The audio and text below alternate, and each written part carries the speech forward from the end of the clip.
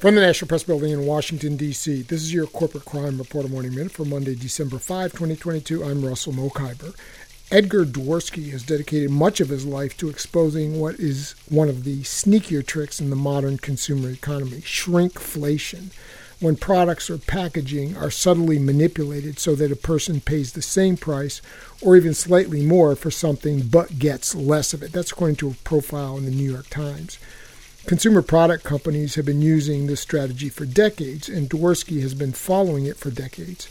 He writes up his discoveries on his website, mouseprint.org. He writes about shrinkflation in everything: tuna, mayonnaise, ice cream, deodorant, dish soap, alongside other consumer advocacy work on topics like misleading advertising, class action lawsuits, and exaggerated sales claims. One recent Mouseprint report explored toilet paper shrinkflation. For the Corporate Crime Reporter, I'm Russell Mokhiber.